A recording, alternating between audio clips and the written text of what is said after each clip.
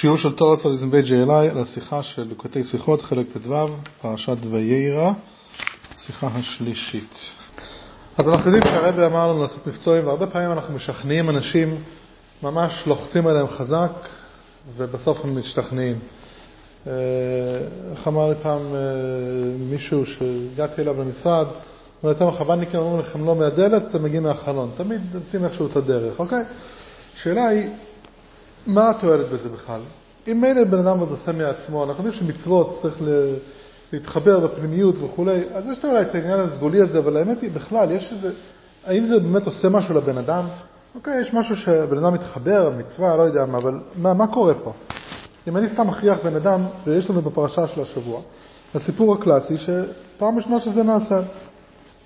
אנחנו יודעים שכתוב, והייתה אשל בבאר שבע, אברהם נטע אשל בבאר שבע, ויקרא שם בשם השם כאל עולם.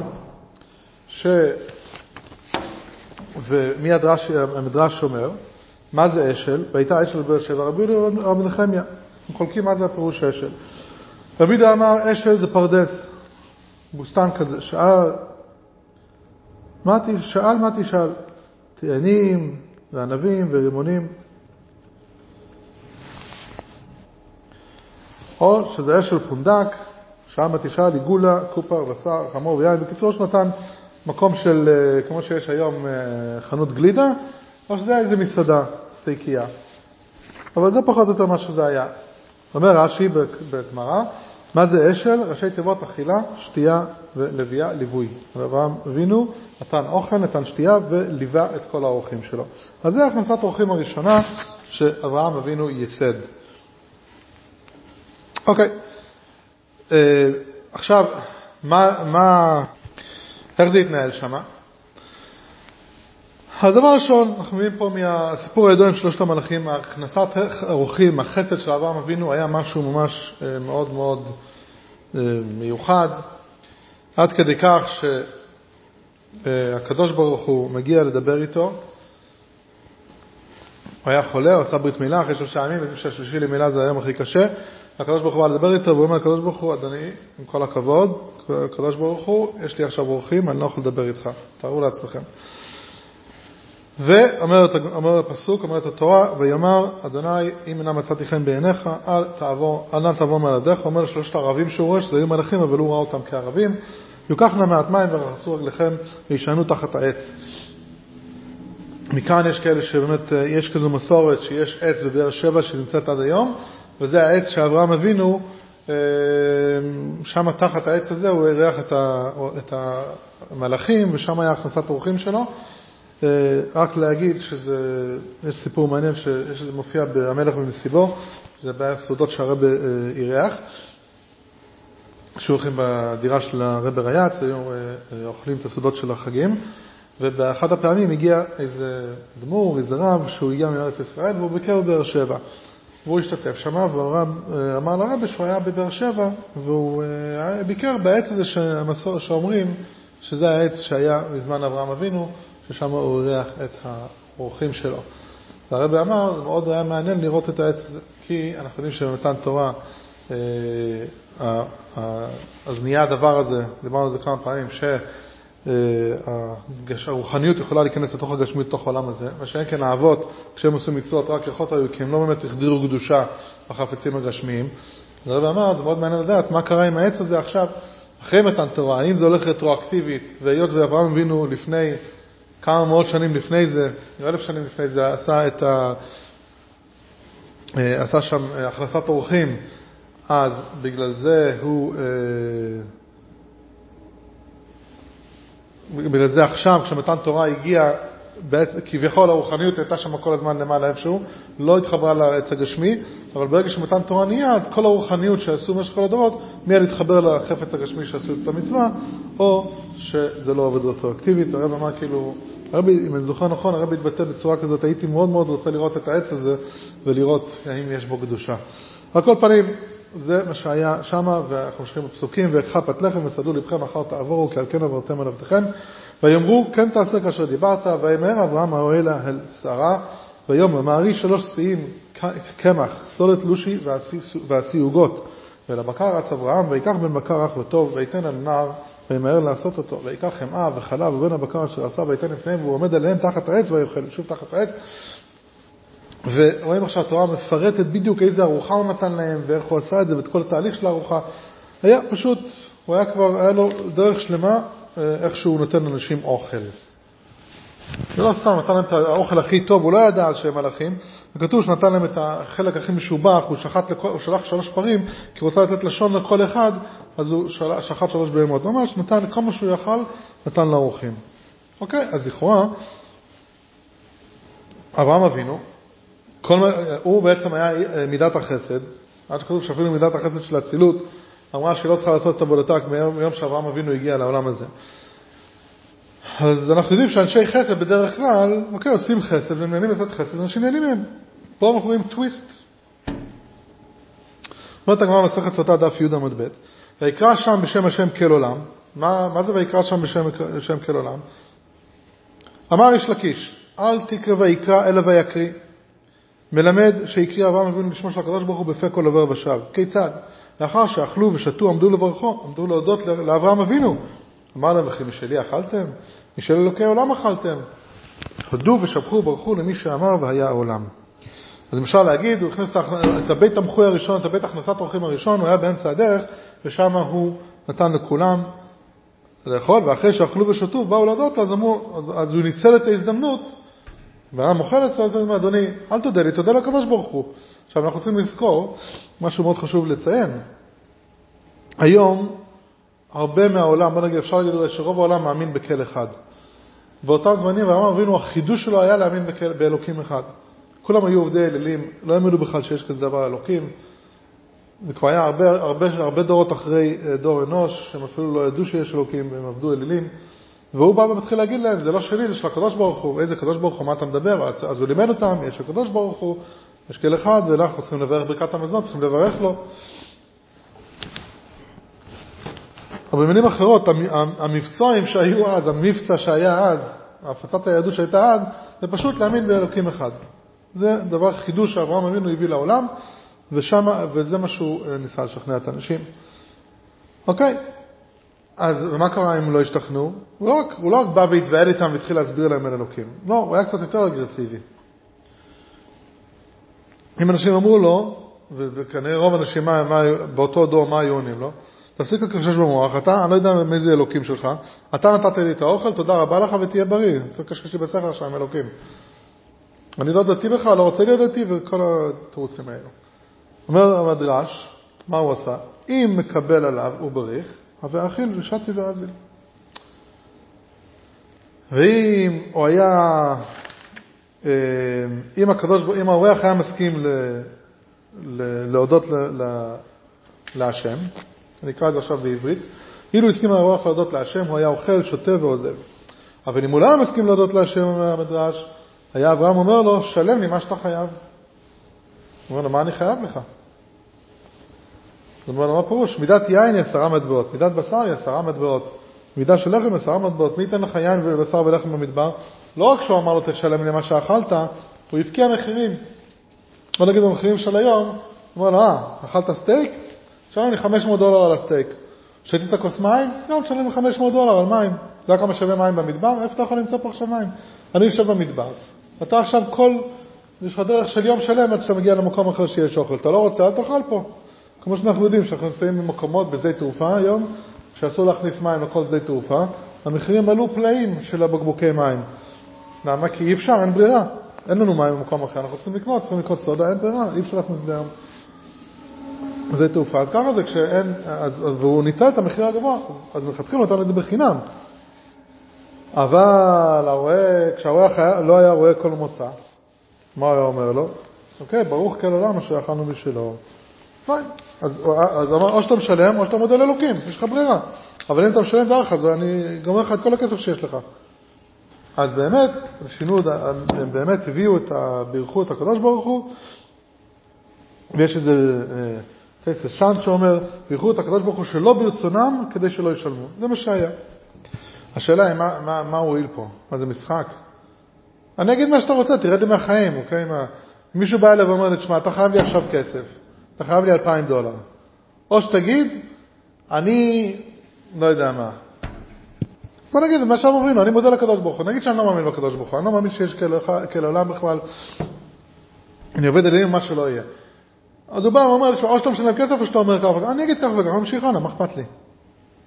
בשביל להגיד כמה מילים, זה שווה לי $2,000. מאמין בזה? לא, אני לא מאמין בזה. אני סתם אומר לו, בשביל שהוא רוצה שאני אגיד. אז מה אברהם אבינו עשה כזה מאמץ, ועם כל אחד הוא נלחם, תחשבו מה זה. אברהם אבינו היה מכניס אורח הכי יפה, הכי גדול, כולם אומרים לו מה זה, באים להודות לו, הוא הבן אדם הכי נחמד והכי מוערך, בשנייה אחת הוא הופך את זה לאיזה בן אדם כזה גואלי ואכזרי אפילו, יש לו אג'נדה שאני אגיד עכשיו כמה משפטים להודות לקדוש ברוך הוא, עכשיו רוצה שאני אשלם לו כסף, הוא שחתן, הוא פשוט שחתן, זה מלכודת, כמו כמו שוק האפור, והם נותנים הלוואות הכל טוב ויפה, ואז פתאום יש ריביות ודברים, השם ישמור, הם לא רוצים את זה בשביל שאנו אנשים נחמדים, אבל זה פשוט מאפיה. אברהם אבינו, המאפיה של באר שבע.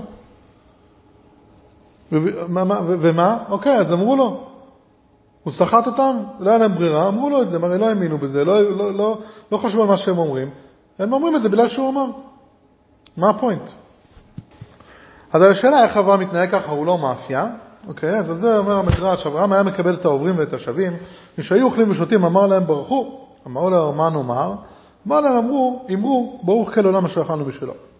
אז כתוב, אברהם היה מקבל את העוברים והשבים, זה לא שהיה יצא החוצה ופיתה אנשים לבוא בפנים, לא, היה לו מקום, היה לו באמת פתוח, אנשים נכנסו, ואז הם אמרו, הם באו לאכול במקום שהוא לא הזמין אותם, זאת אומרת, והם נכנסו, אז במקום מרגיל זה היה נשמע כמו מסעדה, נכנס למסעדה, אני יודע שצריך לשלם. רק מה, שאת המחיר הם ידעו רק אחרי זה, בסדר. אומר היפי תואר, שיר ככה, שאם דעתם, היה מקבל את העוברים, המדרש אומר, היה מקבל את העוברים ולא היו קרויים מאברהם. זאת אומרת שאברהם לא היה מזמין אותם, שפרסום גמילות חסדים היו באים אליהם והוא מקבלם מסתם ומאכילם.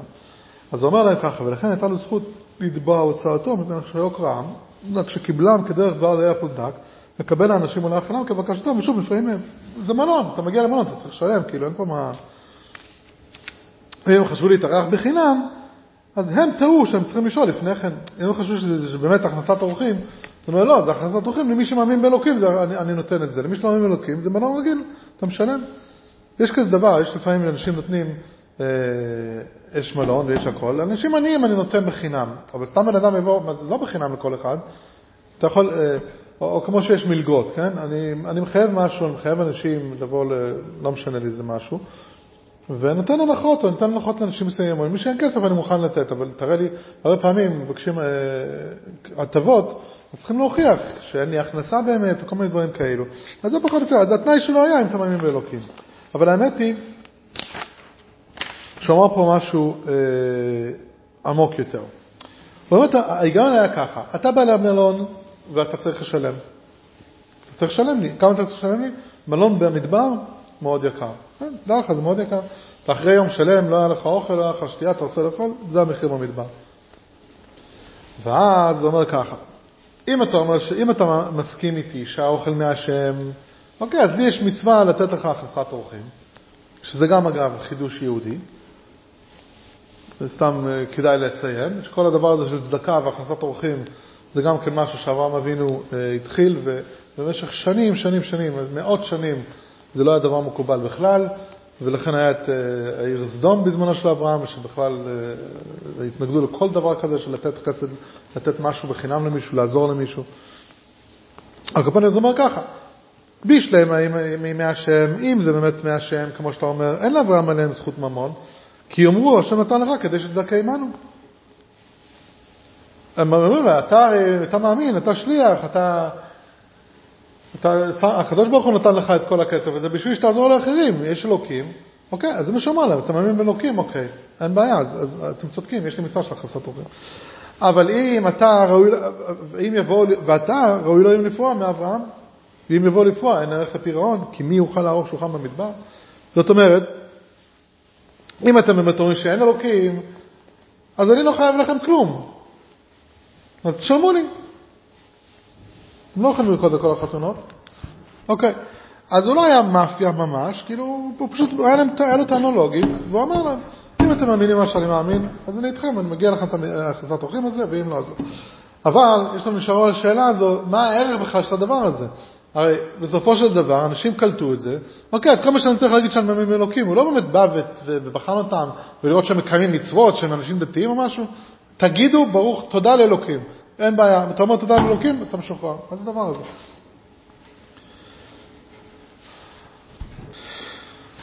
אז עכשיו נראה באמת שלא רק שהוא אמר את זה ככה במשפט אחד, האמת היא שאברהם אבינו זה היה ממש בית חב"ד אמיתי.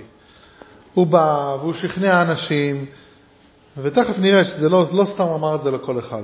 דבר ראשון מה שהוא עשה, זה לא היו נכנסים, זה היה כמו שנכנסים בסעודת שבת, זה היה בעצם התוועדויות. היה התוועדויות מסביב לשעון באוהל של אברהם אבינו. תחת העץ של אברהם אבינו זה מה שהיה. ואברהם אבינו היה לו ממש משנה שלמה על הדבר הזה של אמונה באלוקים אחד. כמו שהגמרא אומרת במסכת עבודה זרה, אמר רב חיסדא להביא ממסורת בידינו שמסכת אברהם אבינו על עבודת כוכבים, כללה 400 פרקים. היה לו ממש גמרות על גמרות שלמות, ש"ס שלם, שהיה לו על העניין הזה של אמונה באלוקים אחד.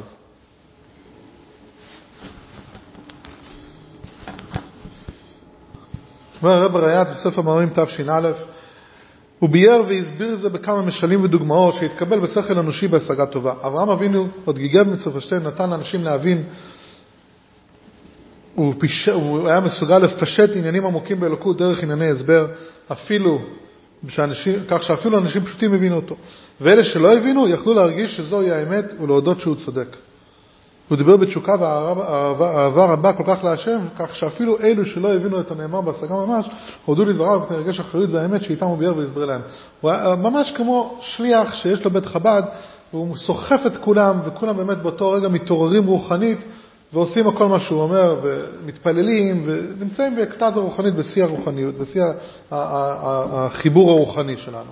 כי זה אברהם אבינו בכל זה, אברהם אבינו, היהודי הראשון, לא פשוט.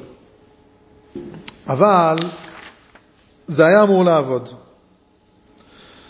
אבל היו כאלו שלמרות כל ההסברים זה פשוט לא עבד. זה לא עבד. הם עדיין נשארו באתאיזם שלהם, עדיין נשארו בהתנגדות שלהם, וזה כבר מעבר לכל היגיון. כי הגיונית אברהם אבינו היה מסוגל להסביר לכל אחד למה יש אלוקים אחד. אם הם מתנגדים זה אומר שיש פה משהו הרבה יותר עמוק. וזה רק כזה שפשוט הבן אדם נמצא בחומריות וגסות כזאת, שהוא לא מסוגל לחשוב ולקבל אור אלוקי.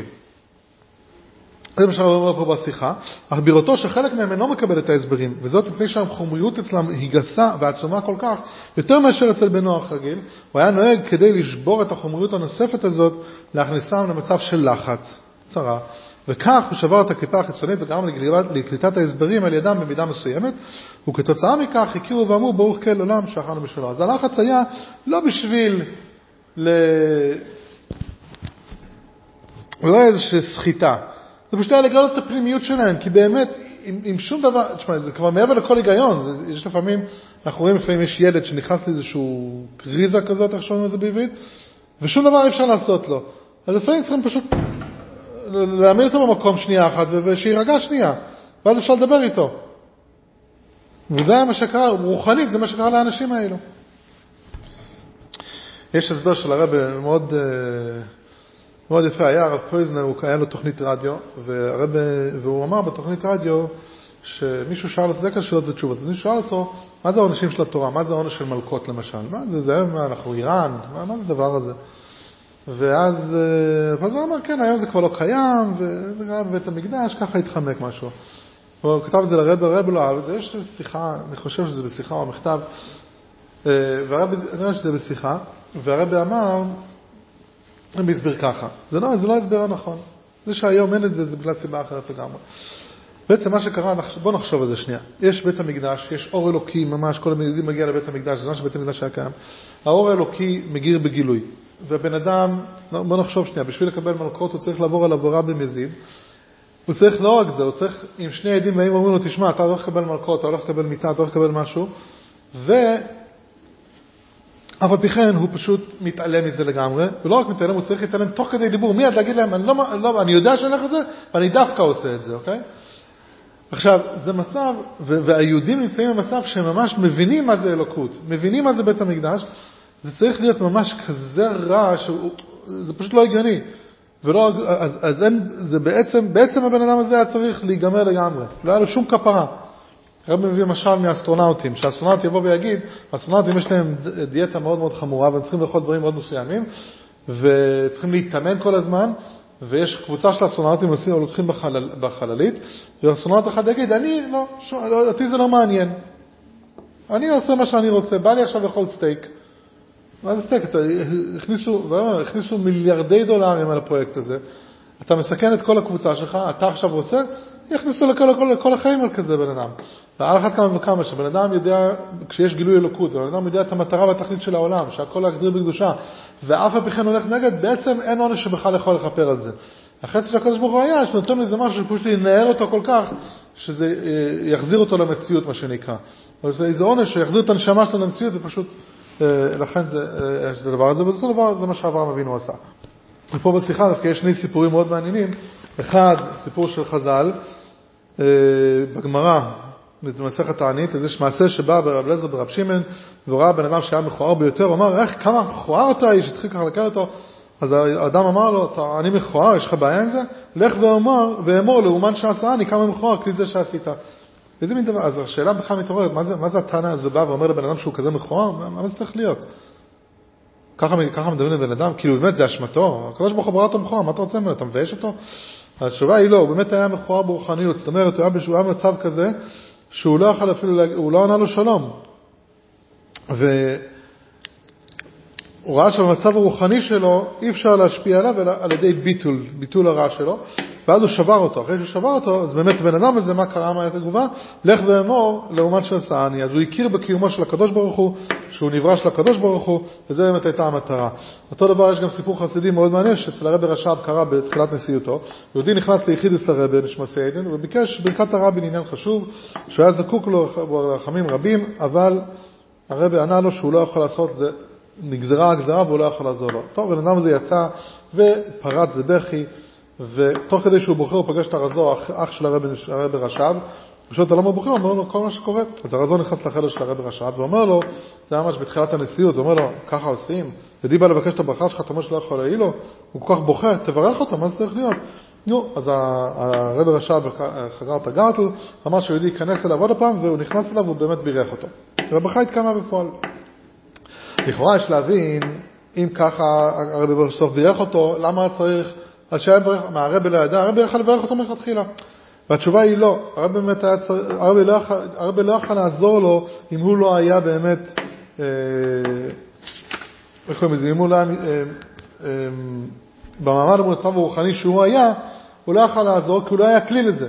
לכן הרבי אמר לו שהוא לא יכול לעזור, וכשהוא שמע שהוא לא יכול לעזור והוא נשבר ונכנע לפני הקדוש ברוך הוא, אז הוא היה כבר כלי לקבל את הברכה של הקדוש ברוך הוא, והרבי רש"ב קיבל אותו בחזרה. אז בעצם כל מה שאברהם אבינו עשה זה לשבור את הקליפה, לשבור את הרע של הבן אדם, בשביל שהוא יהיה באמת כלי לקבל את הרעיון הזה שיש אלוקים אחד, ואז באמת הוא יבין ואז אין בעיה, באמת יש את המצווה של הכנסת אורחים שהוא צריך לעזור לו. וכאן אנחנו מוסיפים עוד משהו מאוד מעניין, שבעצם הרבי זה שהביא את התובנה הזו של אברהם אבינו, והרבי עצמו גם כן התנהג ככה. אז הרב סאקס, בכינוס השלוחים ב-2011, תשע"א, אז צריכה תשע"ב, אז הוא אמר ככה, רוב האנשים מסתכלים על אחרים ורואים את מה שרואים. אנשים גדולים מסתכלים על אחרים ורואים את מה שהם באמת. הם רואים באמת מי האנשים באמת. אבל פה הרבי היה הגדול שבגדולים, והוא היה מסתכל על אנשים אחרים ורואים מי הם יכולים להיות.